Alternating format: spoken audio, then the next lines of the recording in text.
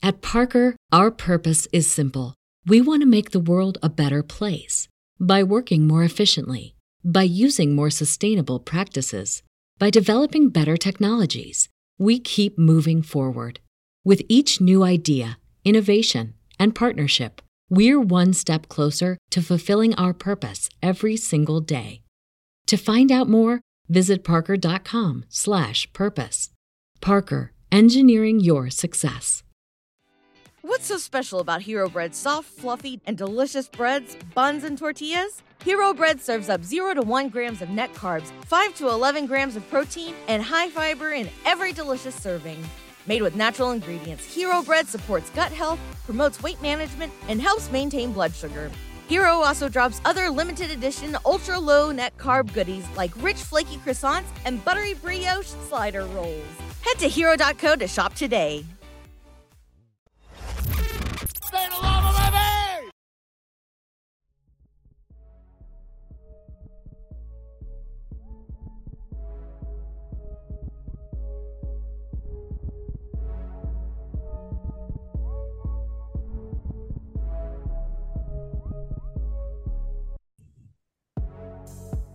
Just another week of your daily dose, or I guess no, another week of your weekly dose of psychiatric therapy, I guess, if that's what we want to call it. Presley Meyer, Jake Hook, Starting 502 podcast. Jake, any positive things happening to you this week? Because I'm struggling to find, especially in the outside of work and personal life world, there's not a lot of positives happening between Lamar and the playoffs, which I don't even know if I want to talk about that. Just the complete debacle of the AFC Championship game and my annoyance levels rising to an all-time high. Louisville basketball, not a lot to write home about. Any positives? First of all, how are you? And second of all, anything positive happening in your life? I'm good. Yeah, after that NFC Championship, obviously cheering for the Ravens, and then was cheering for Detroit just because they're a great story. Obviously, both of those didn't happen, and I was listening to a podcast on Monday, and I was just getting annoyed because they were all talking about the AFC Championship and the NFC Championship, and I was like, I got to listen to a different podcast that doesn't talk about sports. Turns out I don't follow any podcasts that don't talk about sports, so I need to diversify my listening portfolio. I got approved for a home loan, so hey, had a kid. Now I just have 3 months to find a house. So cool. There you go. That shouldn't be an issue in this market at all, man. That's easy. Good. Easy peasy. Well, that's great, man. See, that's very positive news. See, we all have positive news going on in our personal lives, but when we want to take a break, when we want a reprieve, if you will, from the hard parts of life, we've often turned to Louisville basketball as supporters, listeners of this podcast, of this fan base, and what have you. And it's just it's so difficult in this, by the way, this January, for whatever reason, has felt like 3 months. I don't know why. I know it happens every year, but it's like each month slowly gets shorter. January is long, February is long. It's just 3 days shorter. So it's just by nature, it's just slightly shorter. March gradually starts to go faster. And then by the time you get to July, the rest of the year just flies by. But January is so slow. Part of that has to do with it's just disgusting outside. We haven't seen, I don't know if you guys have in Bowling Green, but we haven't seen the sun this entire month. Nope, haven't had a sunny day at all. And it's no better, I traveled the country. I've been in many, many different cities and states over the last month, and there's not been sun there either.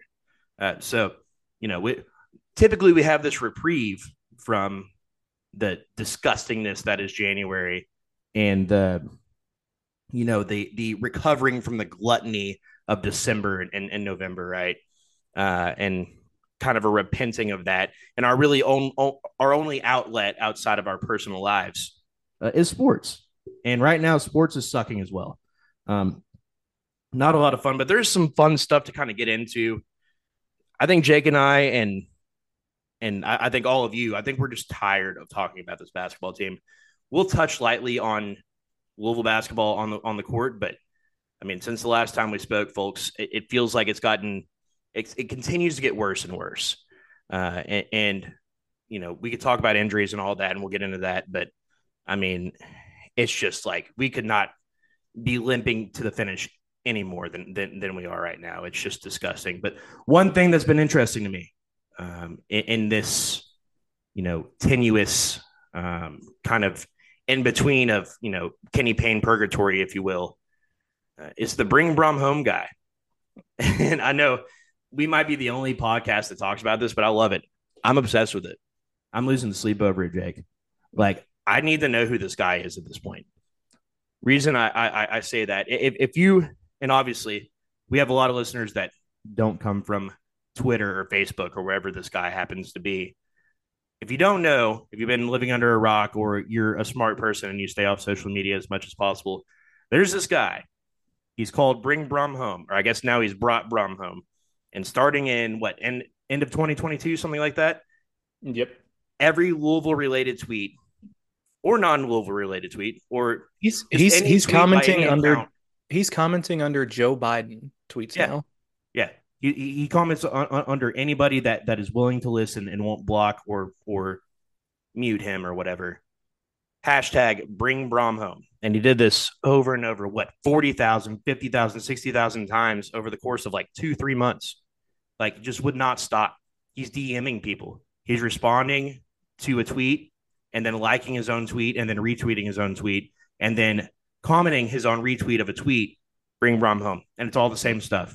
Every once in a while, he'll offer some candor. He'll offer some responses of why he feels this way.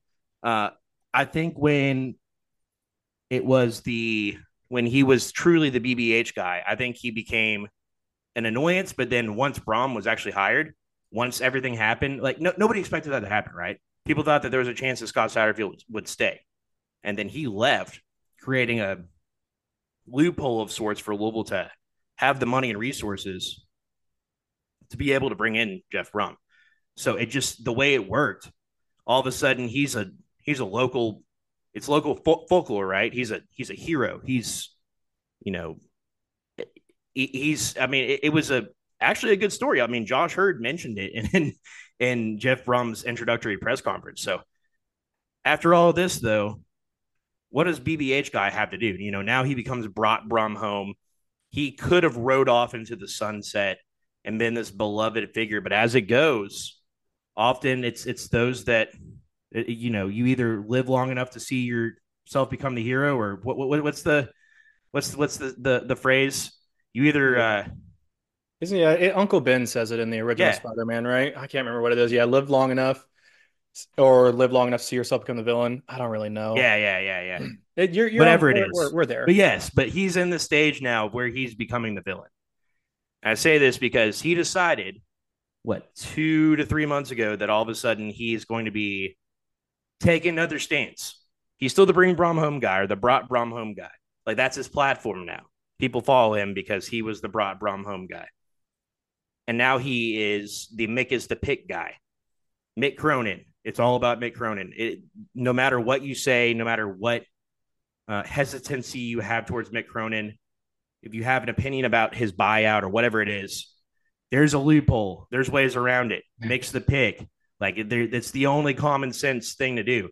And as annoying as the bring Brom home guy thing was, I think most people around the football program wanted Jeff Brom. That's not the case with Mick Cronin by a long shot. Mick Cronin's been a college basketball head coach for 2 decades and really hasn't had any success outside of 1 or 2 years. And he's had a lot of down years, and he's not exactly a likable figure. If you remember 5, 6, 7 years ago, I guess almost a decade ago now, when Louisville played Cincinnati on a regular basis, he was not a well-received figure at all. He's actually kind of pesky and annoying. But he does have ties to the area, kind of similar to Chris Mack. He has ties to horse racing and all of that. And so that's why people bring it back up that Mick Cronin could be a possibility. But he's by no means a home run hire like Jeff Brom was, yet we are treating it as such. And so people are starting to wonder, who is this guy? Who's this guy that has 24 hours in a day to just sit there and, he'll fire off 300 tweets in 2 minutes. I've never seen anything like it. And another 300 retweets of his own tweets. Yeah, it is. It's obnoxious. And so it's become whatever the phrase is, you're living long enough to see your hero become a villain at this point. All right, yeah, hold on. Let me correct us here. Just so Okay, I know what's someone's the quote? listening. Apparently, it's from the original Dark Knight, which is one of my Yes. favorite movies. I don't know what Uncle Ben says. I thought he said something to the tune of that. I guess not. It's either you die a hero or live long enough to see yourself become the And villain. That's what it is. he could have rode off into the sunset and died a hero. Could Easily. have let the account, fade away and just enjoyed whatever the Jeff Brom era brings for the next 5, 10, 20, 30 years, right? 2023 card person of the year. Yeah, he was Card Chronicle Man of the Year last year. So he went from that to he might be the least cool person of the year in 2024. Like that's not a joke. But this all comes to a head, right?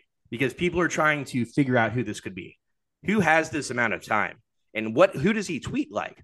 Like we've all been around, the Louisville fan base is very distinct in a way that I don't think anybody is more present on Twitter or X as a platform than Louisville's fan base.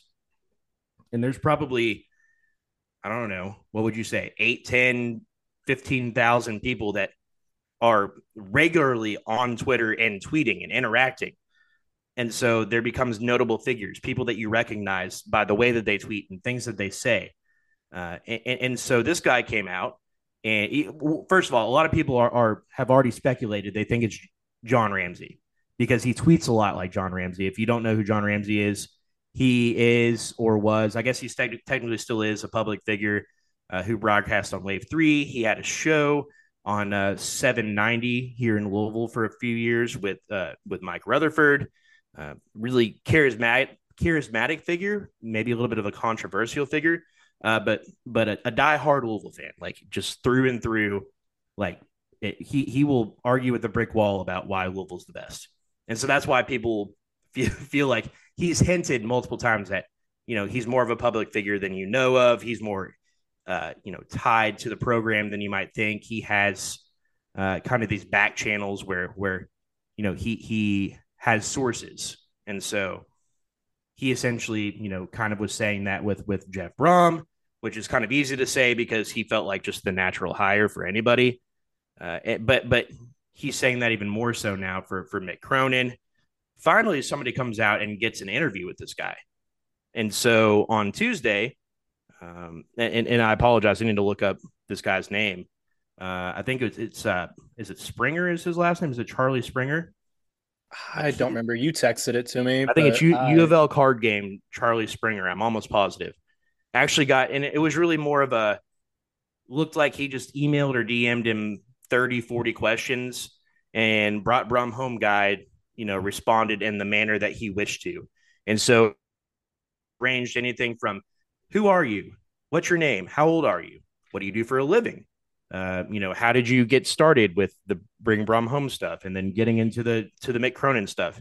But really the takeaways, here's what we learned about who this guy says that he is, right? Or gal, whoever they are, who they say that they are. They say that they're a man in their 60s. They say that they have connections in the horse racing industry, that they like to do talking and once did talking publicly for a living. So is that radio? Is that TV? Are they a public speaker? What does that mean? And then indicated that they had connections both with the Brom family and with the Cronin family, and specifically with the Cronin family through the horse racing industry. And so those were kind of the hints that he was dropping. But again, this all could be bullshit. They could just be completely making it up. And so then all of a sudden, once he comes out with this, there's an outpouring. And this is what's really just gotten my brain turning quite a bit. There's this outpouring of people saying, I thought we knew who this guy was. This is like a dude in his like 20s or 30s. And people have seen him in public tweeting from this account or accidentally tweeting from the wrong account as somebody else. People put 2 and 2 together and saw who it was. Now, I'm not going to dox this person. Jake and I were talking about Catfish and how on the TV show it's great how they kind of like oust these people. They do hours of research trying to figure out who a person is, and use their MTV magic essentially the Neve magic to figure out who the catfisher is. And it's gotten me thinking though, like if the BBH guy is a catfish, who is he? And so we start doing some research. Again, I'm not going to divulge his name or his age or what he does. If you've seen the stuff on social media, you can do your own research if you'd like.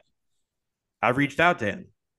I said, hey, look, I've been told by multiple people that you're the Bring Brum Home guy. Is this true? And if so, would you like to set the record straight? I think it could be a great story if you came out and, kind of salvaged what you have left of this. Like, I think it's a good story. I do.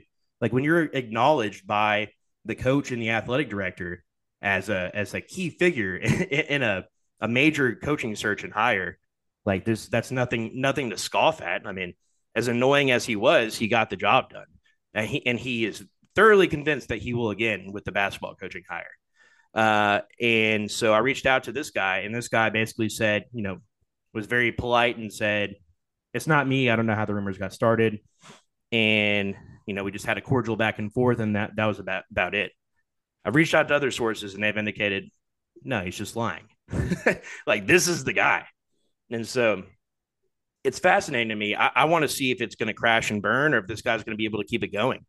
I will say, from what I've found, I think that a good reason why, if this is who it turns out to be, a reason why you would not let any of this get out and deny is because this guy has a job where he should not be posting as much as he posts, if that makes sense. And that's why people are like, okay, well, it makes sense if it's a guy who's retired and he's got a lot of money and yada, yada, yada. So it's interesting. The other theory that I came up with, Jake, and then I'll let you take your run at this as well.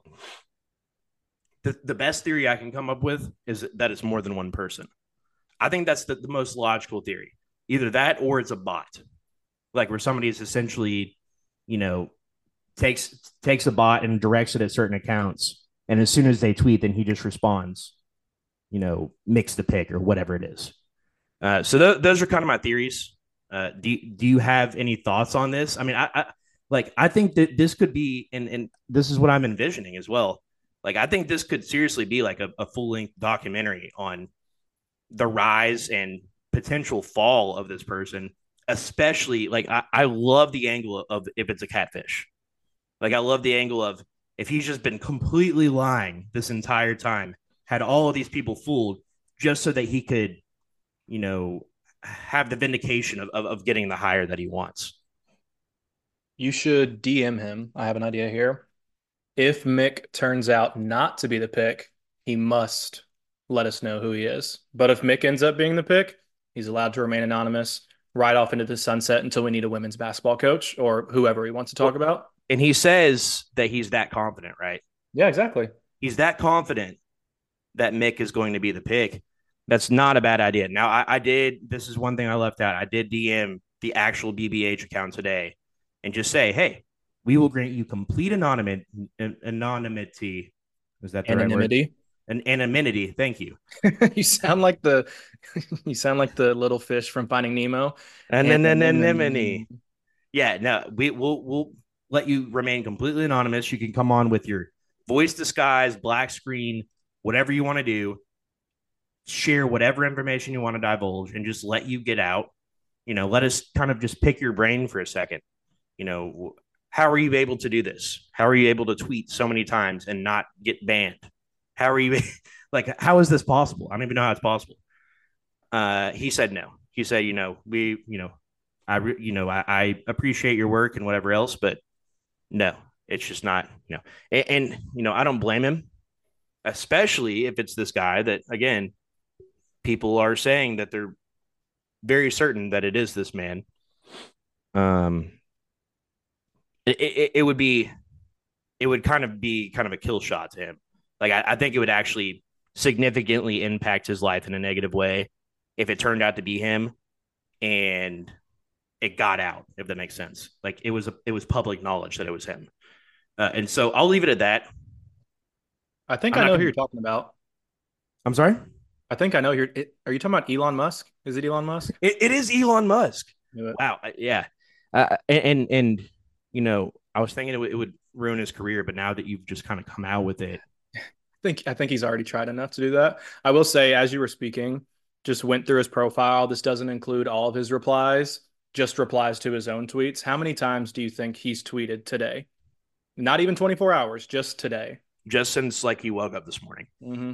And does this include retweets? Uh, it includes his retweets and it includes anytime he's replied to his own saying Mick is the pick. But I didn't look at his replies to anyone else. Ballpark 700. Only 55, which actually surprised me. But again, that doesn't include all of his replies to random tweets. So you're probably right. It probably Right. So 700s. right. So just his tweets that are a direct original tweet out to the world. We'd have to go. It would probably take us a solid 10 minutes just to go through the last 24 hours of his responses. And that's really where he does most of his damage is in those replies. But yes, that's the latest on the BBH guy. I'm obsessed with it. Like I know it sounds so silly, but I think that it's something that if you could truly tell the story in a professional way, I think it's something that that other fan bases would be fascinated by. Like this is a guy that's been mentioned on like national broadcasts. It's a like it's a guy that's been that has been in local news. So he's acknowledged, like he's a presence that's acknowledged. And so I just want to see how it ends. I want it to come to some sort of like exciting end. I don't want it to just fade away. I don't want it to die. And yeah, I do like your idea of if Mick is not the pig, like what is the not consequence? Is he just going to shut it down? He said in his written interview that he highly doubts that would happen. But if it does happen, he'll accept it and learn to move on. I just, man, I would like to come up with something, even if it's not him revealing himself. But at the same time, if he's that confident, I don't know if you saw it. So Jacob and I went back and forth with this gentleman. I told him I bet him, we'll donate $500 to a charity of his choosing if he donates $500 to Humane Society if it is not Mick. So if it is Mick, we'll donate to whatever charity he chooses. If it's not Mick, he donates to us. And basically he said, let's up the ante. Let's make it something that was a high enough price that like if we told Megan and Taylor how much it was, then they'd probably leave us. So yeah, you would have that. You'd have as much free time on Twitter after that. Yeah, no. We'd be picking up second jobs if that is indeed what happened. So we just kind of left it, but it does fascinate me. Like, is he actually? So there's another aspect of this as well. He posts a lot bets that he places. I think the craziest one that I saw was when Louisville hosted Virginia. He placed something like it was something outrageous. It was like $10,000-$20,000, something stupid on Louisville money line against Virginia. And it was like say it was 10,000. I don't remember exactly what it was. But it was like he bet 10,000 to get like 10,300 back or something crazy. It was something ludicrous. I'd have to look it up. Point being, this is a guy that's sharing these wagers as if they're his. But if it truly is this other man, I have a very, very hard time believing that he has an occupation where he'd be able to place these kind of wagers. So it's interesting where he's like, no, make it $2,000, make it $3,000. Let's go.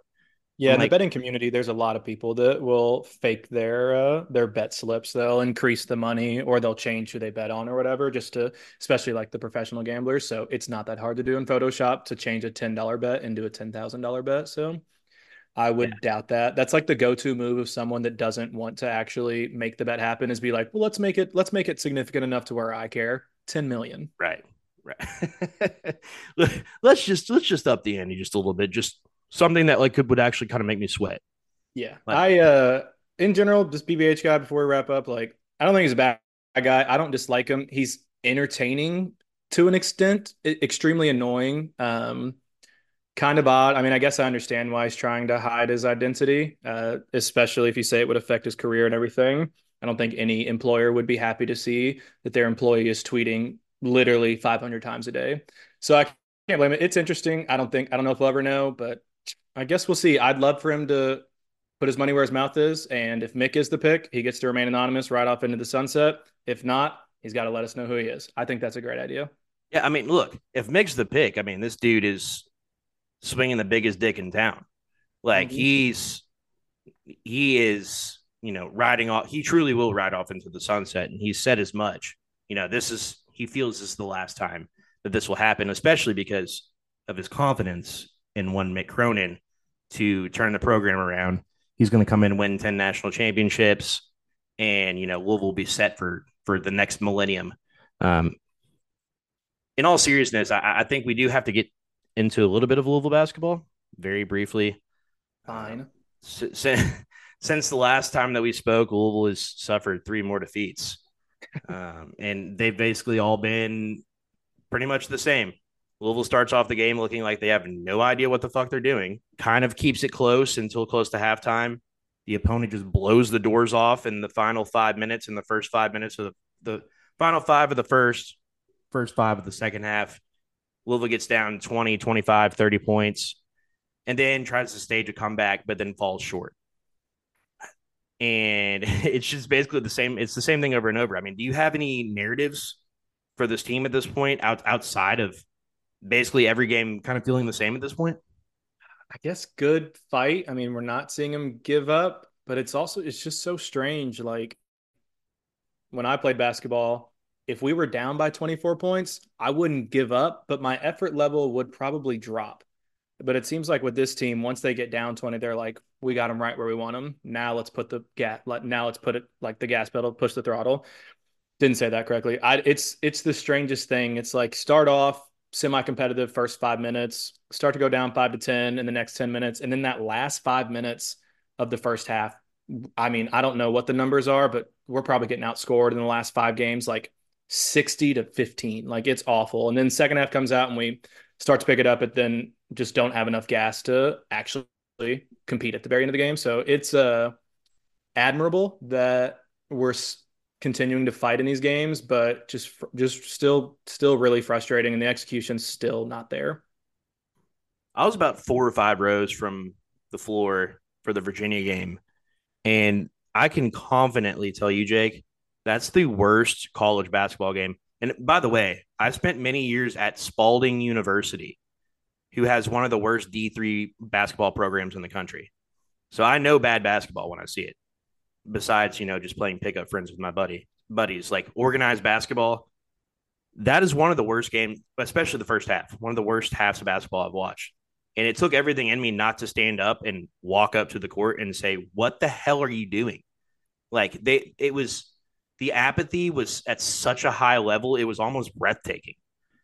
And Louisville did stage a little bit of a comeback in the second half, but there's got to be at least somewhat of an element of, say you're Virginia or, NC State or North Carolina or one of these teams that has the ability to just kind of name their score against Louisville.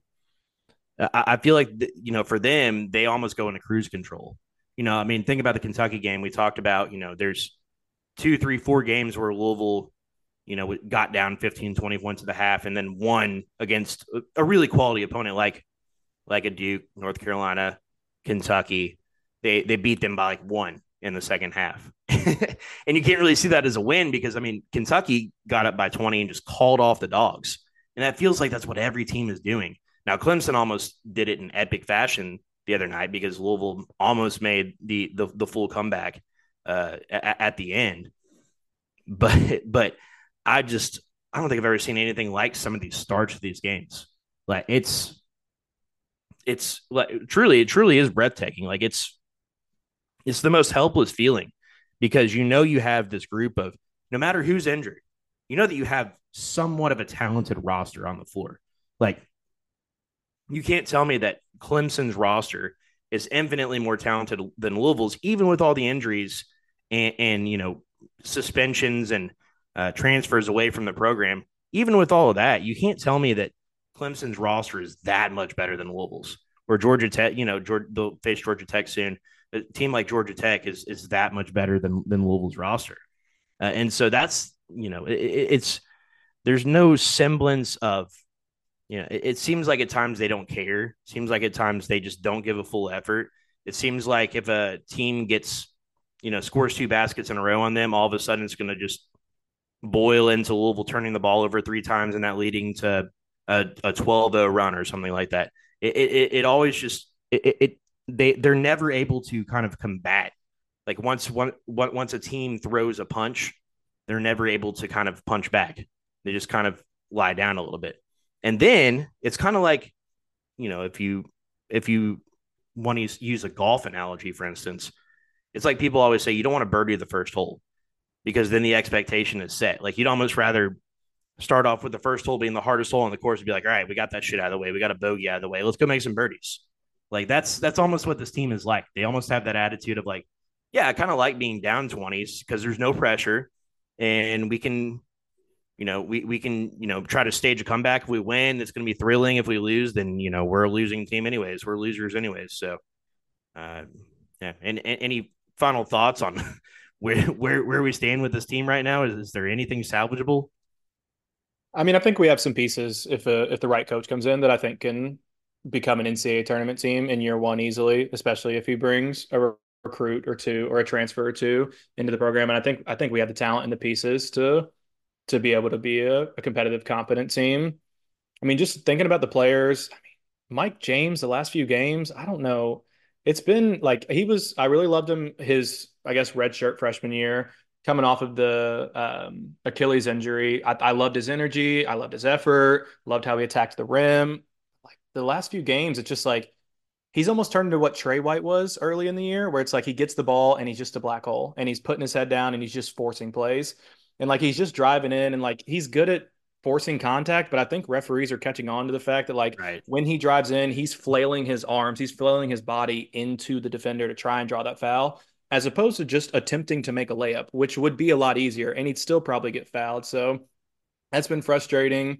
I will say, Zan Payne, we've talked a lot about Mr. Payne, but actually a, a pretty solid last three performances. Started out at Yep. Duke. I was at the game. He got a charge.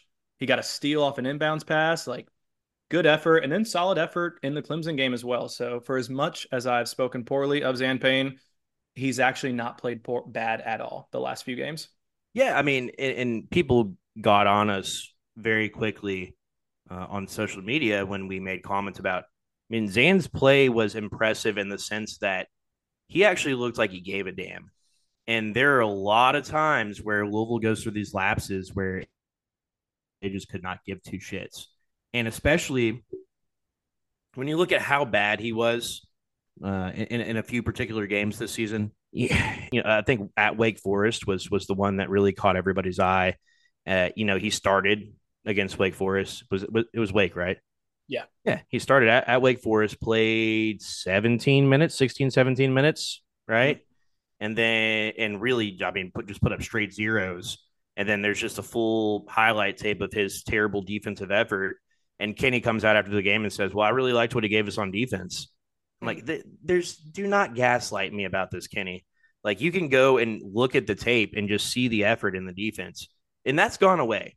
And so that deserves at least some praise. Like I'm not going to praise somebody for just giving the the baseline effort for what should be expected, but I will praise somebody for.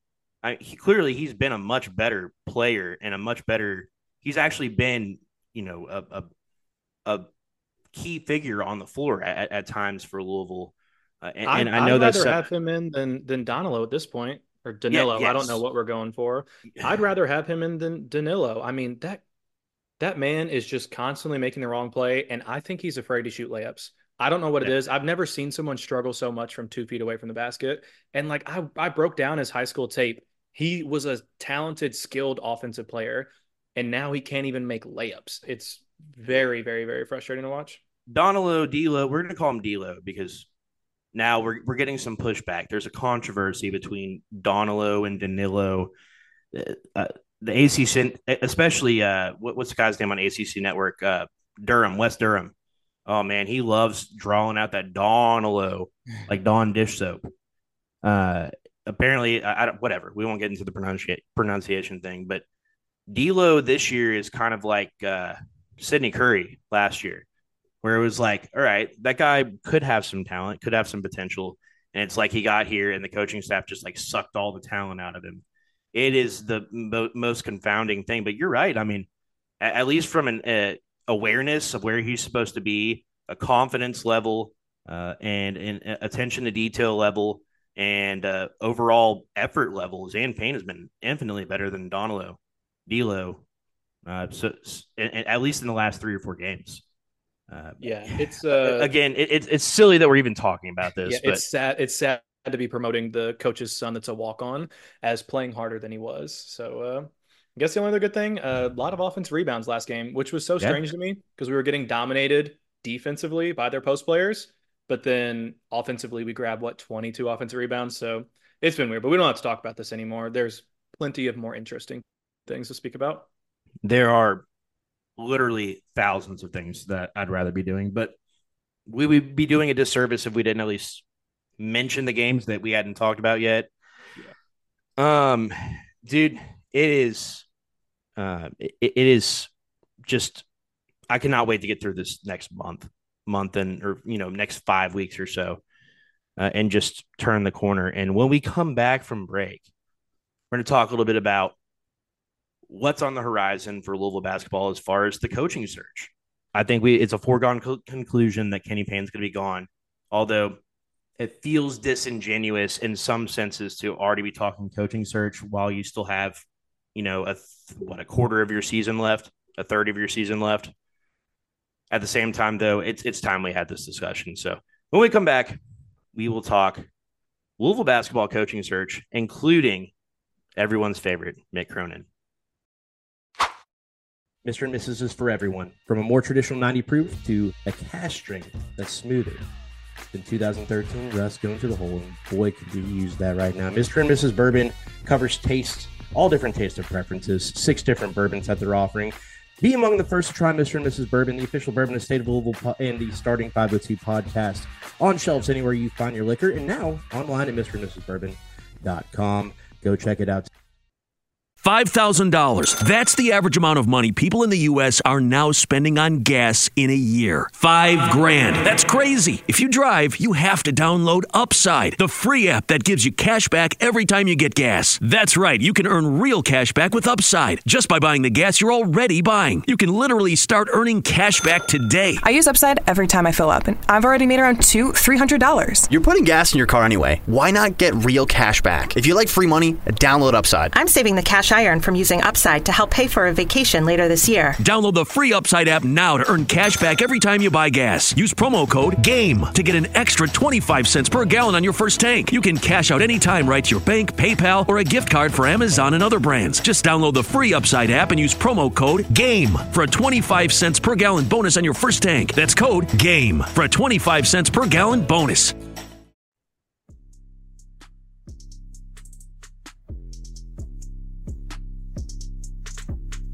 Jake, we've tried to do this a few times now. As I mentioned last week, Jacob, Lane, and I actually recorded probably an hour plus of pretty solid conversation and material on potential coaching candidates because we legitimately were that convinced that Kenny Payne was getting fired around Christmas time, right? Around the time of the UK game when they had that long break at the end of December. That didn't happen. And so that conversation is still floating out there somewhere. I know that you and Jacob had a bit of a conversation about coaching candidates, but let's dive into this as far as, what we know, which is not a lot. It's not a lot. The one thing that I would have this conversation just to get it out of the way, and then we can talk about this guy's credentials more than anything. The huge name right now that everybody's talking about is Chris Beard.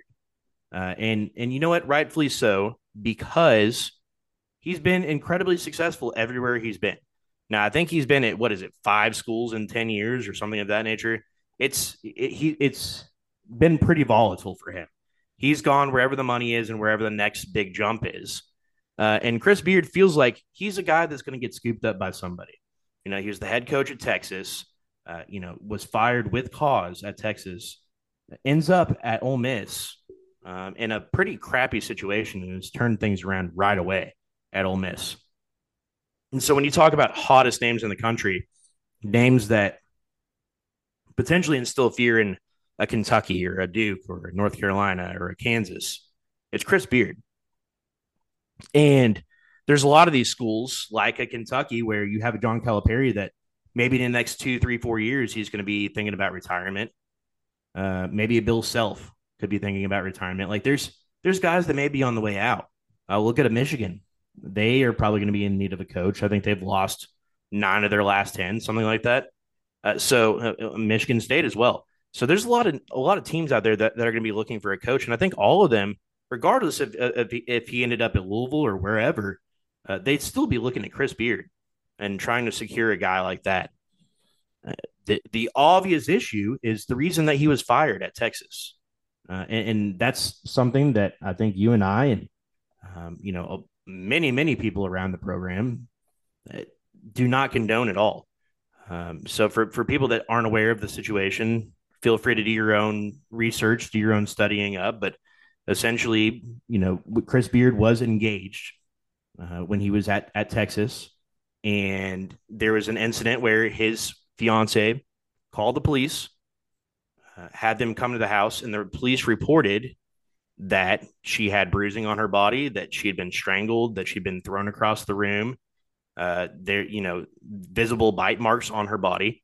And Chris Beard was arrested and taken to jail and then bailed out. He was fired from his job at Texas pretty promptly. He was suspended for a little bit and then fired from his job. And then as soon as that happened, his fiance came out and said it wasn't that big of a deal. It didn't really, what I said didn't actually happen. I feel terrible for drawing all this negative attention to Chris Beard and to the University of Texas. And basically, Chris basically landed on his feet at Ole Miss, and that was kind of that, right? And it's difficult to have because on the one hand, as everybody, especially people who are huge proponents of his like to indicate, the charges were dropped. He was found, in theory, innocent of what he was initially accused of, right? But on the other hand, there are plenty of statistics out there and many incidents that may affect your life, Jake. I know it affects my life. It's affected plenty of people who are listening's lives, and people that they love's lives. And that is the role of abuse, physical or non, in a relationship, and people's dependency on others. And so there's a lot of boxes that are checked with Chris Beard being a prominent men's basketball head coach, with him making a lot of money. And there's a lot of reasons why somebody like I believe she's now his ex-fiance. I don't know anymore. I couldn't dig that up. I looked at her social medias and that kind of stuff. It does not appear, he's definitely not married. It doesn't appear they're together. I know that he has 3 daughters, maybe from a previous marriage. But that's about all I know outside of that. I did see on his old Texas bio that his fiance was listed in his bio, and now at Mississippi, his fiance is not listed. So I would assume that means that he's probably single. With all that being said, though, it's not taken lightly, I guess is what where I'm putting this. And I feel that based on the words of Josh Hurd, Louisville's athletic director, and of the administration at the University of Louisville, I would find it really hard to believe that Chris Beard is even a guy that's in the running because of those. There's lots of very good candidates that we'll get into tonight that don't have that kind of baggage. Now, we can get into maybe some level 2 or level 3 violations, that kind of stuff with the NCAA, which a lot of these coaching candidates, and again, when I say candidate, I'm talking more about people that people that anyone in the public eye can assess and look at and say, okay, that would be a great candidate for Louisville. We're not talking about we have any inside information that, Scott Drew's the head, the leading candidate, or Eric Musselman or Jerome Tang or whoever it is, right? When I say candidate, I mean, in our eyes, guys that should be candidates, guys that you have to give a look, right? And so in my eyes, and from everything that I've heard from behind the scenes, Chris Beard is not a guy that Louisville's even considering. Will that change? I don't know. It's a volatile situation. Anybody that comes out and says that Louisville's targeting this guy, this is their number one guy, I feel like that's a mistake. We saw a guy that's an Arkansas insider today came out and said that he felt or that he had heard from a source that Mick Cronin was Louisville's number one target. And he mentioned that Mick Cronin's buyout drops on April 1st from 20 million to 16 million. That's another BBH burner. It was not a BBH burner. It was actually an Arkansas Rivals guy, I believe. Yeah. He had about 10,000 followers, seemed like a credible source. After about 20, 25 minutes, that tweet was deleted. And then I posted on Twitter, all right, this guy, a screenshot, this guy posted this. It was deleted. We followed each other, exchanged DMs. He basically said that he, believed what his source was telling him, but that he was asked to remove it. And he thought it was the professional thing to do as he was asked, essentially. Did he say who asked him to remove it? He did not say who asked him to remove it, but it sounded like maybe it was some hearsay information that he thought that he could report as maybe factual. But from what I took away from that, I don't think that has much legs, if that makes sense. And I also don't think, while we're on the subject as well, I don't think that anything that you hear from Trilly Donovan has a lot of legs. And I kind of like hinted at this on social media yesterday. I think that I've surmised that Trilly Donovan, and for those who don't know, this is such a silly thing to have to explain in 2024. There's a man who is an insider somewhere out in the world who is probably very involved in college basketball. And he has become so well known by his moniker, Trilly Donovan, that he has his own website now. And he is often very correct about his opinions on, or, his predictions about recruiting, about coaching searches. But because he doesn't have to live up to the name that he's established, his fake name, and because nobody knows who he is, he can just say whatever he wants. And oftentimes it's not true. And nowhere has he been less accurate about his predictions than with Louisville. He went as far as like 6 or 8 months ago to say that he's going to stop posting about Louisville because he feels like whoever's providing him inside information is not a credible source. That tells me a couple of things. Number one, nobody knows what's going on with the Kenny Payne and the staff. It's been the least transparent coaching staff that I've seen in my time, in 30 years of following Louisville sports very closely. Nobody's getting information from the staff except for maybe 1 or 2 people who really have to kiss some very serious ass to get any sort of information. And number 2, it seems to indicate based on things that I hear versus things that this Trilly Donovan guy posts on his website and on social media. I would surmise that he works somewhere in the landscape of coaching agents. I would think that he has very serious connections if not being an agent himself. And the reason I say this is because a lot of times people like to float information out there that a coach is interested in a job. And then it turns out that really, it's kind of a play to get some more money. That worked very successfully for Bruce Pearl 2 years ago when Louisville was looking for a coach to replace Chris Mack. Bruce Pearl was more than, he was very heavily rumored to at least, be having talks or whatever. But really probably what it was he has a good agent who was floating a lot of rumors out to a lot of different sources. And Bruce Pearl probably had no idea what was going on. And that's what a lot of good agents do. And so that's why I think that Trilly has at least some sort of foot in the agency world, because the names that he's putting out there as supposed candidates for Louisville, I don't think there's any way that he would know that.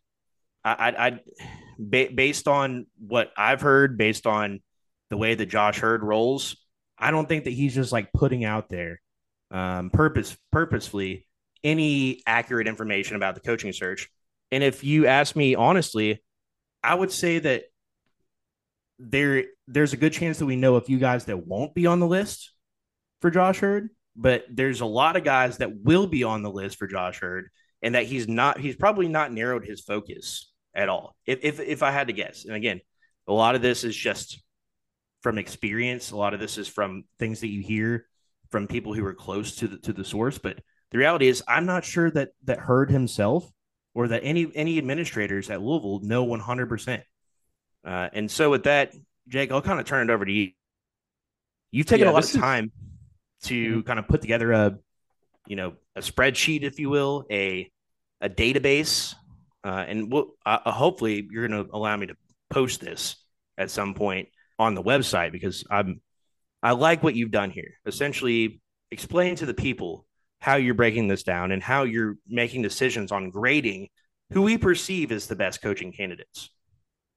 Yeah, I was going to say, like you said, this is coaching money-making season right now. It's not about wins. It's just about keeping your coach. Louisville's inability to successfully hire a basketball coach since Rick Pitino has cost athletic departments probably over $100 million in facility upgrades and promotions and contract extensions, all that. We've made so much money for other coaches. So I think you're right. I think there's a solid list of guys that I think could potentially be candidates, but I think it's unrealistic to say, I know Mick Cronin is the pick, or I know Chris Beard is the pick. They very well could be, but I think right now it's just too early in the process. But yeah, made a U of L coaching search Google sheet where basically broke down 10 names that I've been seeing a lot of, or 10 names that I think make sense, and broke them down by their overall record, tournament success, recruiting classes, transfer portal classes, their contracts, their buyouts, and then kind of graded them on my view of hiring feasibility and then what I would rate the grade. So I'll break it down, my 10 names that I chose, and I'll probably add even more as the season goes on. But it's basically ranked by who would make me the happiest as a hire, just strictly based on a basketball coach. Scott Drew, number one guy. A++ hire is number one. We've got Chris Beard, who I know off the court has a lot of issues, but just strictly from a basketball coach standpoint, I'd still rate that an A hire. Agreed. Eric Musselman, third. Jerome Tang, fourth. Then we've got Iowa State's TJ Otzelberger, fifth. Nate Oates, sixth. Kind of tied in there, all like Musselman, Jerome Tang, TJ Otzelberger, Nate Oates. Those are all kind of like a second tier to me. Top tier would be Scott Drew, and then underneath that would be Chris Beard. After that, some, I guess, lesser spoken of names besides Mick Cronin. I like Jamie Dixon. I think he would be a solid hire. Then we got Mick Cronin, Dusty May, and Lamont Paris from South Carolina. So, I mean, there's a lot of names here. And basically, I just broke them down on their overall record, how successful they've been in the tournament, because at the end of the day, if you go 38-0 and then you lose in the Final Four, as a fan, you're unhappy. Or if you go 35-5 and you lose in the round of 32 or the round of 64, you're unpleased by that season. So that's really big. And then transfer portal classes, there's only data the last 2 years, because that's really the only 2 years that have counted. But that's honestly probably more important than recruiting classes are right now. So you can ask me whatever questions you want, kind of based on this sheet. But there's so many good names out there, and anyone is an upgrade over what we have right now. We're at a kind of a crossroads in college basketball, in a sense that there's not a ton of guys beside, you have John Calipari, you have Bill Self, you have Tom Izzo. There's maybe a list of maybe 4 or 5 guys that are just entrenched in their jobs. They'll probably be there until they retire. There's not really any realistic people out there that would be able to take them away from their jobs. And once those guys are out, there's a new crop of coaches coming in.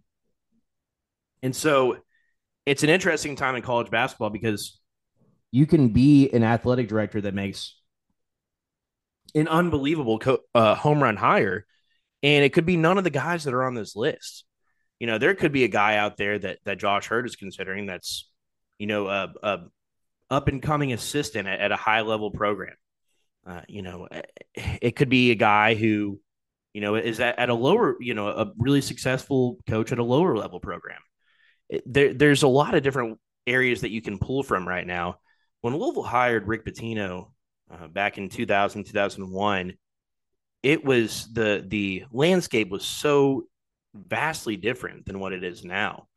And even when they hired Chris Mack, whatever that was 6-7 years ago now, Chris Mack was really seen as the only hire to make.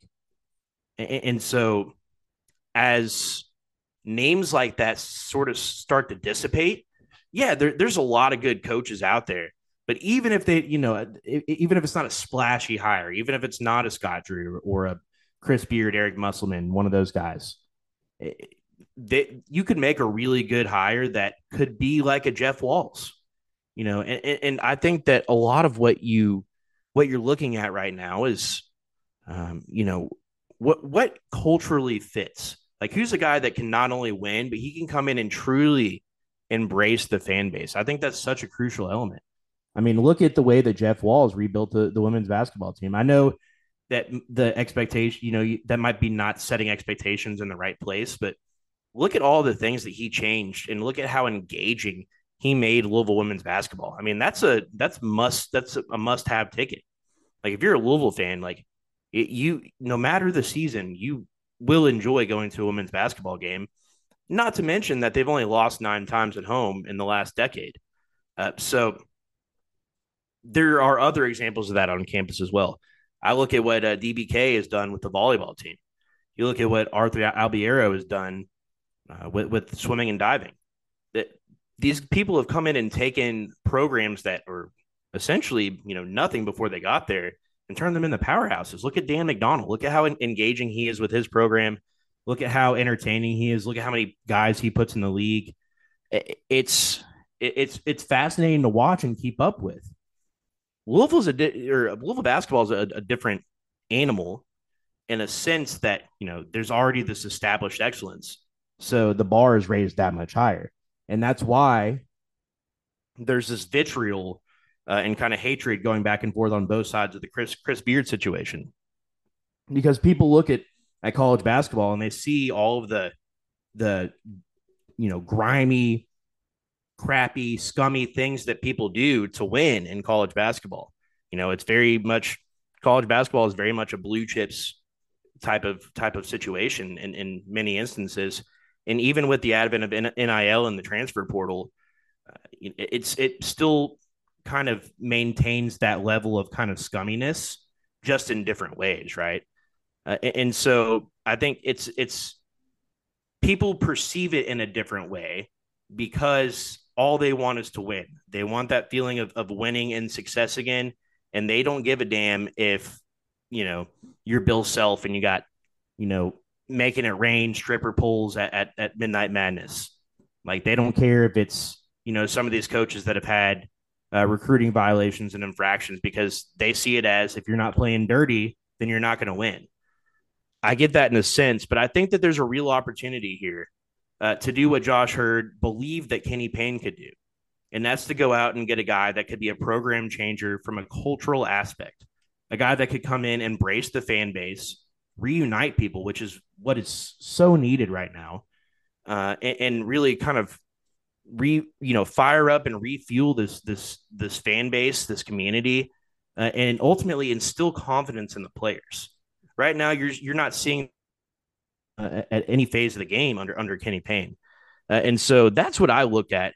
And I guess that's my question to you, Jake, is when you look at these guys, I know we have all the numbers, we have all the data, but do you look at any of these guys and think like, okay, that's a guy who could come in and immediately revitalize the fan base?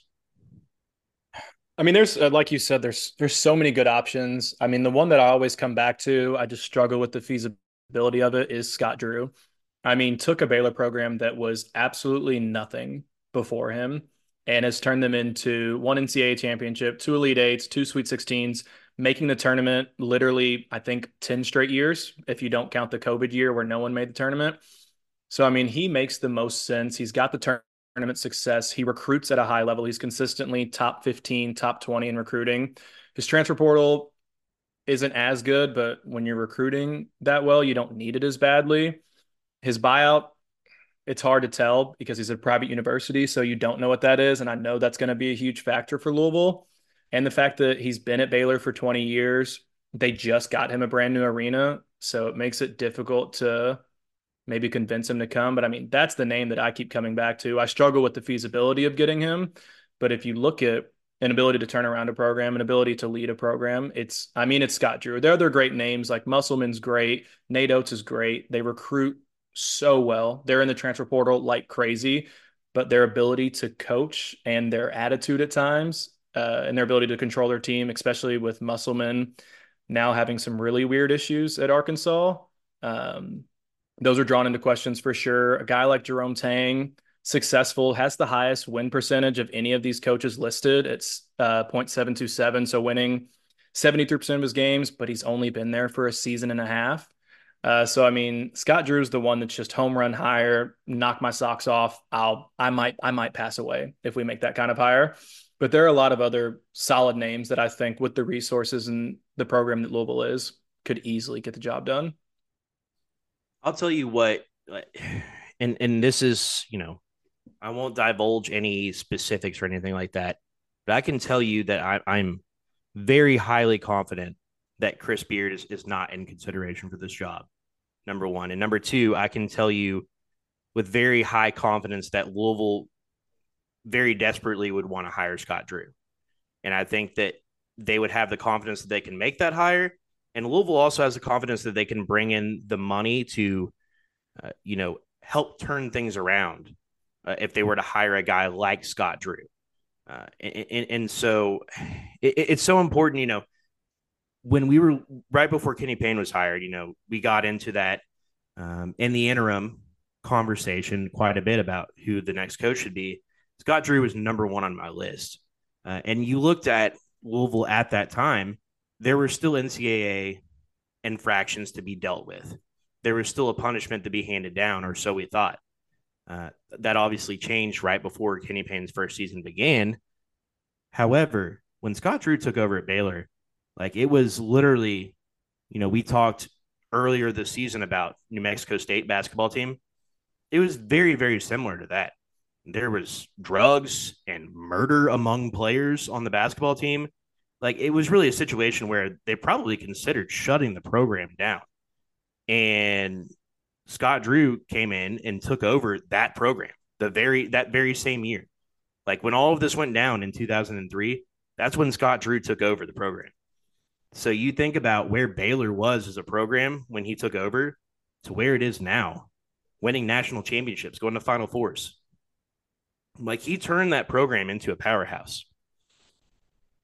The one thing I'll say about Scott Drew that kind of concerns me is I don't know if he has the chops to handle this fan base.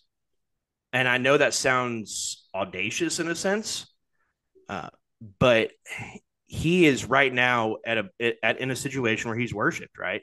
It's like going back to, and we haven't even gotten into this storyline, the whole Field of 68 Providence situation, and that we could save that for another day, I'm sure. But Scott Drew at Baylor reminds me of why am I blanking on his name all of a sudden at Providence? I'm blanking as well. Why am I forgetting his name? Ed Cooley. Yeah, he got hired away, dude. So as people probably know, I had COVID a little over a month and a half ago, and my names are the hardest thing for me right now. Mm-hmm. Ed Cooley at Providence, how much he was worshipped. I think Scott Drew is very similar at Baylor. I mean, imagine telling somebody when he took over in 2003 that Scott Drew was going to win a national championship, that he was going to bring so many fans that he'd be able to erect his own practice facilities and arenas. I know private Christian school. I think they're a Christian school, right? They are, yeah. So there's that sense that, I mean, they do have a lot of that donor money. They do have that, that Texas oil money, if you will. In the same breath, I'll say, that there may be a situation where he doesn't want to come to a place like Louisville because he really has no pressure at Baylor. Like all the pressure that he has at Baylor is pressure that he's of the expectations that he set for himself and his program. But it's kind of like a Denny Crum situation where like he kind of came in, really took a situation where, they weren't, they weren't nothing, but they weren't even remotely close to what they are now, and turned them into a basketball power. I wouldn't say they're a blue blood or anything of that nature, but I mean, they're year in and year out one of the top teams in the Big 12. Once again, a contender this season. Scott Drew's an excellent, but Louisville's a different animal. I mean, and you're seeing it with the vitriol and the disgust and disappointment, and I mean, kind of rightfully so for Kenny Payne at Louisville. The expectations would be high for Drew here. He'd have to come in and be successful relatively quickly. He's not going to have the kind of 6 or 7 year cushion that he had at Baylor, where they were pretty not very good to even bad at times at Baylor when he first started off. So he's not going to have that cushion. He's going to have to come in and be able to be impactful right away. But if you look at career resume, if you look at years that he probably has left, if you look at ability to potentially turn things around quickly, I'm not sure there's, you can probably count on one hand the number of guys that could do that are out there. So I 100% agree with you on that. I think the big thing right now is the transfer portal, right? Mm-hmm. And whoever takes over this position, obviously you want to hand them the keys for the next couple of decades. Like that's my opinion. Like unless you're able to like pull off something crazy and get like a Kelvin Sampson for like, a flyer for like 3 or 4 years, something like that. Unless it's that kind of instance, I think that you're trying to play for the long run while also understanding that they have to come in and instill hope and have some sort of success. Like the expectation, no matter who it is, when they're taking over, people are going to expect them to come in and win a tournament game year one. And so when you look at that, it has to be a guy that can come in and turn the team around in the transfer portal. Like there are currently 0 players signed in the 2024 class. When Kenny Payne leaves, there's going to be, attrition on this roster. You could be in a situation where you're having to recruit 10, 12 players to start a new team. If you're looking at down this list, who is that guy for you? Who's the guy that you think they can turn it around right away in the transfer portal? I want to start off by saying who I don't think is the guy. And one of my issues with Mick Cronin is he's not recruiting well. He's not playing the transfer portal well. 2022, unranked. That's how few transfers he had, unranked. 2023, 95th ranked transfer class. Took over UCLA in 2018. They were 17 and 16. Next year, 2019, 19 and 12. I mean, that's an okay turnaround. That is a bit of a turnaround, but that's not what the fans are going to be looking for. A 7, I guess really a 2 win. I guess they played a few less games, but a 2 win improvement. Like that's not what the fans are looking for. The guys that stick out to me, their ability to recruit and their ability to dominate the transfer portal, it's the 2 SEC coaches. It's Eric Musselman and it's Nate Oates. I still question their ability to lead a program and to be successful, like solid coaches, though I love the way Nate Oates plays offensive basketball. But you look at Musselman, class of 2024, 26th ranked recruiting class. Class of 2023, 30th ranked, 2 4-stars. Class of 2022, 2nd ranked, 3 5-stars. Class of 2020, 9th ranked with 4 4-stars. Then you look at their recruiting class, 2023 recruiting class ranked 7th, 2022 recruiting class ranked 5th. So, I mean, that's a guy right there that is going to bring in talent, is going to have the ability to flip this roster over entirely, which is what is going to happen. And then Nate Oates, you look at him, his recruiting classes consistently top 15, 6th in 2024, 16th in 2023, 3rd in 2022, 14th in 2021, 12th in 2020. You go over to his transfer portal class, last year, 5th rated class. So, I mean, that's another dude that can bring in talent. And same with Chris Beard. His recruiting classes haven't been as great because he's been at Ole Miss and it's a little hard to recruit there. But his transfer portal class, last year, 9th ranked, year before that, 3rd ranked. So, I mean, those to me, the 3 SEC names that we've been hearing about, those are the guys that I have confidence that will be able to bring in a huge roster haul, which is most likely going to happen, and bring in the talent necessary to make the tournament in year one. So I won't add anything to. I mean, I think that's perfect, man. Like that's a perfect assessment of who is able to bring in the best talent. One thing that I can say to you confidently, Jake, is that whoever takes over, they will have the artillery of being able to go out and kind of get whoever they want. The 502 circle is a bigger player than a lot of people realize. They're a bigger players than I think people realize in the football world. And if they can do that in the football world, imagine how they can affect Louisville basketball and bring in a really quality class. It's just going to be about timing. It's going to be about assessing the situation, right? And it's going to be about somebody willing to accept the help of others. Kenny Payne wanted to do things his way. When he brought in recruits, like he assessed the situation with Trey White, and he even said this in the post game after the Clemson game when Trey White dropped 29 and 14. Mm-hmm. His assessment of the situation was that's what he expected from Trey White every night when he recruited him. It's not going to be that. I want guys that I already know about, and that I've looked at their tape, and that's the guys that I want. We want that D'Lo.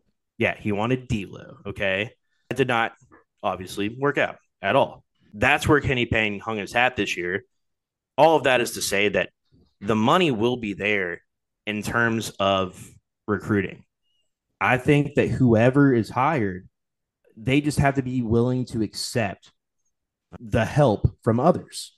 That's something that Kenny Payne is just from everything that you hear, he's refused that. He wanted to do things his way, and this is the result. If whoever the new person is has to be able to come in and be accepting of their role in recruiting in modern, in modern day. And that is, allowing the stockpile of money that people are willing to pay to bring in quality athletes. And then you can recruit yourself out of high school and bring in the pieces to surround them that you like. I think that's a perfect fit. But right now, if you bring in, say it's a Eric Musselman or a Jerome Tang or one of these guys, right? They're going to have to come in and be able to accept that, they're going to have to accept what they're given in the portal, if that makes sense. And it's become a business in certain respects. And I think that if you bring in one of these bright young names, I think they'll be willing to listen and accept. If, say, I don't know, name a top tier guard in the ACC right now. I'm trying to give me RJ Davis, please, and thank you. Yeah, exactly. Say it's RJ Davis enters the portal. If it's Eric Musselman needs to be able to accept, okay, Louisville has made connection with RJ Davis's handlers. He's willing to hear this offer. Are you willing to, negotiate this? Essentially, that's how things are run now. Kenny Payne was not willing to hear something about RJ Davis, right? So again, that's an example, not literally hear something about RJ Davis, but a player of that caliber. So I think that's vital. I think that's vital going into this season. Another thing that's vital to me, man, again, it's making sure that the money is right. People need to understand, there's money that's allocated just for basketball recruiting. That has nothing to do with buyouts. That has nothing to do with what's on the bottom line for U of L and their finances, right? And so when you look at these coaches that are on this list, who is the most feasible buyout wise? Like who's a guy that Louisville could go and poach right now based on just the feasibility money wise? I mean, I think it's got to be Musselman. I mean, some of these buyouts are hard to find, especially if they're like at a private school like TCU or Baylor. Those are almost impossible to find. But right. Musselman's buyout is public. It drops down to $750,000 after March 31st, which would be around like the higher time anyway. So, I mean, I think the fans would be able to pitch together that kind of money. That's chump change, Jay. Let's call Josh right now and tell him. Presley, Meyer, Jay Cook, just put our name on a building or something. We got you. $750. We can spot you, bro. I just got approved for a $300,000 home loan. Let's Let's. go. I Just got half the money sell right your there. house, live on the street outside the KFC Yum Center. Bingo. There you go. I mean, it's not that hard, Jake. Yeah, I mean, to me, I mean, his buyout is most feasible. Mick Cronin's is the least. $16 million is what it's going to drop down to after April or no, March 30th. But Uh, there's a loophole, Jake, that there's a nobody knows loophole. about. Yeah, true. Another guy, Nate Oates, his buyout I couldn't find exactly, but he was quoted when he got his contract extension back in 2022 that's the reason I made the buyout 12 million. So obviously buyouts drop as your years in your contract go on. So I don't know what it's at right now, but a few years ago it was 12 million. I think that's a number that Louisville's going to struggle to touch. Jamie Dixon was $8 million buyout in 2019. Then he got an extension. So I'm sure it might be even higher at this point. Uh, Easier buyouts are like the lower name guys, like a Dusty May. His buyout's 1 million. Lamont Paris at South Carolina. I don't know what his buyout is, but his contract is the cheapest of all these guys. And that kind of reflects whatever your contract is, your buyout's going to be similar to that. So, I mean, the numbers are hard to find. Jerome Tang's buyout's 5 million. I think that's kind of verging. I don't know what the situation is money wise, but I think that's kind of getting to the point where it may be too much or it may be right exactly what we can't afford. But those 10, 12, 15, $20 million buyouts, I can't imagine this athletic program being able to afford. Yeah, I do. I really am curious what Chris Beards is. You know, again, some of these, as you suggested, some of these are impossible to find, and even the reports may not be true. Whereas, like a Louisville, you can just go and pull Kenny Payne's contract, and you know the exact details of the contract. Like it's all laid out there very plainly, and for the public to see. Is Ole Miss? Are they a private school? No, they're public. I couldn't find anything on the buyout. I I wonder if we was could kind do of an doing open quick records research. request. Can we get really Yeah. journalisty? I had a class at TCU that literally one of your biggest grades was doing a FOIA request, an open records request, and getting an answer or not. That was your grade. Yeah, I mean that's part of my job working with won't exactly dive into what I do for a living, but it's not it typically, some of these public universities can be a little bit more difficult and try to, beat around the bush, but for the most part, if you submit an open records request, the stats are large enough that it's typically you get a response fairly quickly. I didn't So realize strippers did open records requests, Presley. That's impressive. It's really bold of you. Oh man, yeah, yeah. The girls down at Trixie's, they don't mind letting us know, exactly what's going down, which is nice of them to be transparent. Oftentimes tippers don't even, or tippers, oftentimes waiters don't even claim all of their tips. I wouldn't know anything about that though. No, I mean, getting into I think ranking wise, and again, I want you to publish this for people to actually be able to kind of sit down and break down this, the totality of the situation, right? Like it's nice to have 10, 12 names laid out there and see, okay, this guy did X, Y, and Z in the recruiting world, but his buyout is woo. Okay, that's a lot. This guy has been to X amount of NCAA tournaments. He has this winning percentage. He's beat this many ranked teams, whatever the stats are.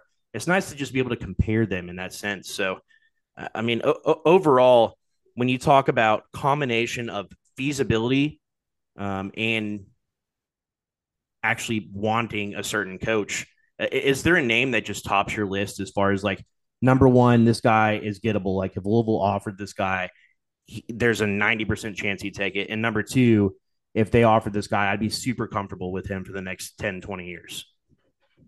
I think he's not my favorite candidate. I mean, we've been pretty explicit on that. It's Scott Drew, but the feasibility of that, I'd rate it like a C plus just because he's so comfortable at Baylor and he's been there for so long. But I think it's Musselman.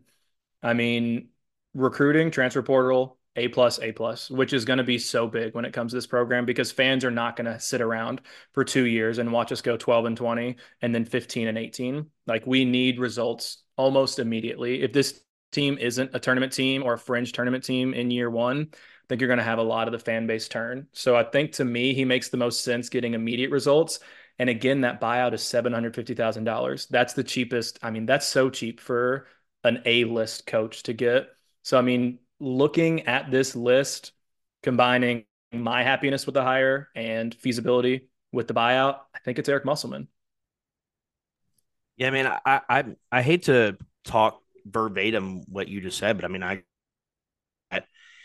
Musselman kind of had like the opposite of the Kenny Payne effect. Like, we talked about year one, how it was funny. You know, Musselman just, or excuse me, Kenny Payne just didn't bring in any guards. And year two, we were like, he learned his lesson. He's bringing in guards. And then you end up with Karan Davis, who never even sniffs the court, and Tyler Johnson and Sky Clark, and that's it. You have Musselman, who is the polar opposite of that. Musselman brought in too many guards this year. He's got all the guards. He literally has every guard that Louisville wanted this year. It was almost like he was trying to send a message to Louisville in the offseason. Like, look at what I can do. Louisville had L. Ellis, which opinions vary greatly on L. Ellis. I think that his game has dropped off significantly since going to Arkansas. I think he's a guy that has to be the number one guy. The 2 seasons that he was at Louisville, the team didn't value winning. So he didn't have that pressure of having the win on his shoulders. But they have L. Ellis, who is now their lead guard for the most part. Keon Minifield, who is a guy who Louisville thought they had in their back pocket. And for whatever reason, he ended up at Arkansas and then Khalif Battle, a guy that, Jacob and I went on about this for a long time in the offseason. That we loved Khalif Battle's game. Dude was a monster at his previous spot. I believe it was Temple. Mm-hmm. So there are, I mean, and it's not just those guys. There are 5, 6, 7 big name players on that roster playing guard. And I think any one of them probably would start at Louisville this season. So he's a guy who can, I mean, he can recruit the hell out of some players. I mean, you remember when Louisville played Arkansas and Hawaii last year, they embarrassed the shit out of Louisville. Mm-hmm. I mean, they have, he has had a talented roster every single year at Arkansas, and that buyout sure is, that is one that I would like to see, Louisville entertain, just because of the fact that they could save a lot of money in that area. And that's a guy that for a fact he's going to bring in high-level talent. Yeah, and he's having – I don't know. Have you heard about these are all rumors, so not particularly founded, but what's going on in Arkansas right now? So I saw that his wife responded that – and basically she said that the rumors were getting so crazy that kids were asking her daughter about it at school. I don't know what the rumors were, though. The rumors are wild. Apparently, they've got a player who is a homosexual, which is great. Very cool. No issues there whatsoever. But then apparently they brought in a kid from Houston as well who possibly is homosexual. And then they've got a third guy who is also homosexual. I don't know the names, but I can't remember the names, but 2 of the guys were allegedly dating each other on the team. And then this third guy, the transfer from Houston, is it Lamont Jordan? Is that his name? Or Tremont Mark? Is that who it is? I think that's who it is, but I could be wrong. But apparently one of the 2 dudes, yeah, it's Tremont Mark, that were dating each other, hooked up with Tremont Mark. And that's caused a transfer away from the program. And Musselman has said like it's hurting his recruiting. So wild, wild, wild stuff. No idea if any of it is true whatsoever. But, I mean, he's already having a bit of a bad year for his standard, at least at Arkansas. Now these rumors are coming out. His buyout's super low. The recipe is being cooked. The meal is being cooked right there for an easy leave and come to Louisville. I mean, like we said, recruiting makes sense. Transfers make sense. Gone to the Elite Eight twice, gone to the Sweet 16 twice, has never missed the tournament at Arkansas. Made the tournament even, was he at Nevada before this, or is that Nate Oates? Yes, that was Nevada. Yeah, Nevada before that, he made it 3 out of 4 years, winning record in the NCAA tournament. So, I mean, to me, I still want Scott Drew ahead of him, but he is making the most sense right now to me when I look at everything. I think you're absolutely right. When ultimately we're talking about what's the best fit. I like Eric, he can be a bit of a cornball, but you know what? I'll take his cornball tendencies over, not caring or laughing things off or, just being unserious in general or gaslighting fans. Like Eric Musselman is very forward. He's very, he doesn't beat around the bush. He gives you straight answers. He's not going to act like the fans are dumb or they don't know enough. He's going to be that kind of Jeff Walls type of character where he ingratiates himself to the fans, and obviously players buy into it. Players enjoy it. Players like it. I think that Jerome Tang is so interesting because he's very similar personality wise. He can be a bit of a cornball. He can be a little over the top, but I think that's kind of the new wave of college coaches, man.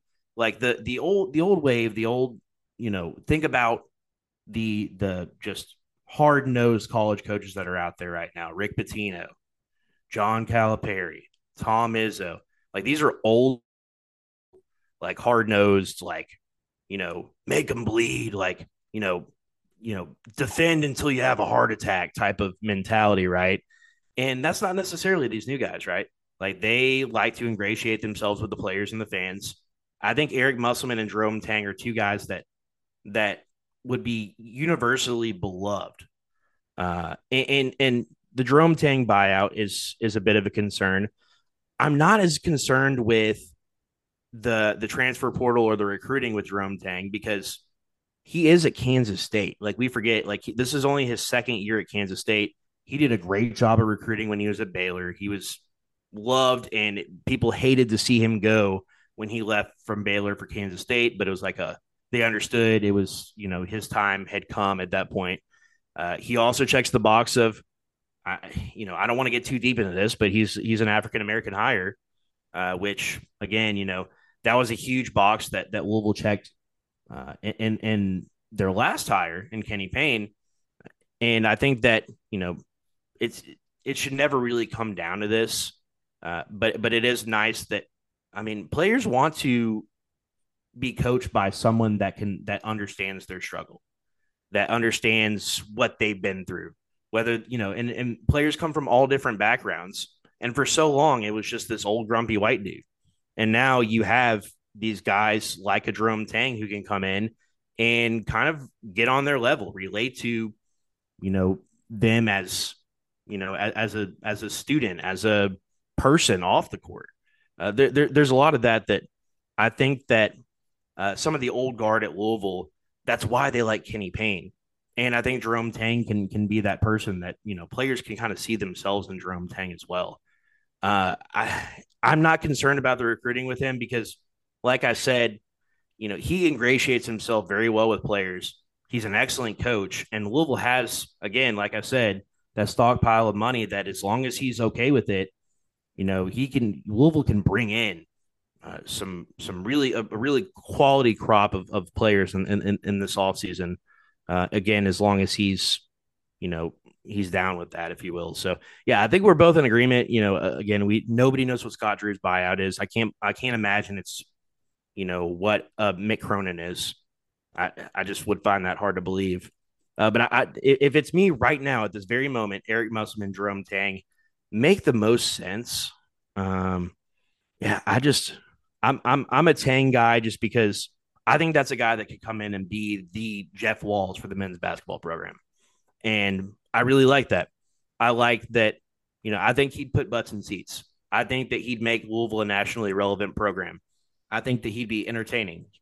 I think that he'd play an entertaining style. I think that he'd bring attention around March and April. All of that stuff, I think Jerome Tang brings to the table. And obviously, he's 1 for 1 in getting to the second weekend and almost making the Final Four. So, he puts an entertaining product out there. Musselman and Tang for me are the two most realistic, but there could absolutely be a guy that's not on this list that Louisville has already pinpointed as a guy that they'd like to target, or there could be discussions with their agents or however things go on behind the scenes. So, any final thoughts on the coaching search before we wrap this thing up? Yeah, touching on Tang, I'd be happy with it. I rated him a B higher if we got him, and I think I put his feasibility at a B plus. I really think the only thing that stands in the way is that buyout, and I don't know what Louisville's financial situation is when it comes to that. Right. But I guess my only concern with Tang is that he is inexperienced as a head coach, and that is something that we ran into with as an issue with Kenny Payne. So he's 1-for-1 right now, had an amazing season, took K-State from 14-17 before he got there to 26-10, Elite Eight run in 1 year. So that's awesome. I think the rest of this year will be pretty telling and will be pretty important when it comes to the case of Jerome Tang as our potential next head coach. If he can do it again, if he gets them in as a 4 or 5 seed and brings them to the Sweet 16 again, or even better, then I think I'd be sold. I'd be like, you know what? That wasn't a one-hit wonder. He didn't just get lucky that he got Keontae George and a few other transfers that got hot in March. So I think this year will be really important for my belief in Jerome Tang. But there are so many good hires out, and it's kind of nice to have a bit of a freedom, not, just one locked on candidate that we're like, oh yeah, March 31st comes, we're hiring so-and-so. Like we just are, know it. So it'll be interesting. This list will grow. This list will change as the months dwell on. I mean, and it's both frustrating and awesome. The great and terrible part about the situation is it's so volatile that we really don't know from one day or 1 hour to the next, what's realistic and what's not. One thing I try not to do, and I would encourage anybody not to do, is not to get too up or down on, a couple of losses or a couple of big wins. I think it says a lot about a coach if they can, execute and win big games. But college basketball, more than any other sport, is as crazy as it gets. I mean, look at North Carolina this week. They have a huge game against Duke on Saturday and just drop an absolute clunker to Georgia Tech, one of the worst teams in the league. So it was Georgia Tech. I'm sorry, Boston College. No, you're right. It was Georgia Tech. Mm-hmm. Okay, sorry. I don't know why I was second guessing myself, but yes, I mean, as everybody knows, you can't get too up or down about a poor stretch in college basketball. Some of Louisville's best seasons of my lifetime, they had some really terrible stretches of basketball. That happens even under the best Hall of Fame head coaches. I wouldn't get too up or down on one team. Ultimately, a stretch of 5 or 10 games for a head coach that you like or dislike won't matter in the grand scheme when they're taking over a completely different program in a completely different situation at Louisville. Ultimately, it's about just finding the best fit. I think we've laid out pretty well for you guys what that could look like. And as we start seeing other coaches pop up on the horizon, I think we can start having those conversations as well. But that about wrap it up for us tonight. Make sure you give us a follow, especially on X, Twitter, where we're the most active, at the State of Louisville, of course, at Starting 502 Pod. Make sure, as always, that you are enjoying Mr. and Mrs. Bourbon, one of our partners with the show. Make sure that you are checking out Mr. and Mrs. Bourbon.com as well. As until next time, Starting 502 Podcast. Let's get out of here and let's win some games. Maybe. I don't know. Let's cover the spread. That's really my goal. The spread.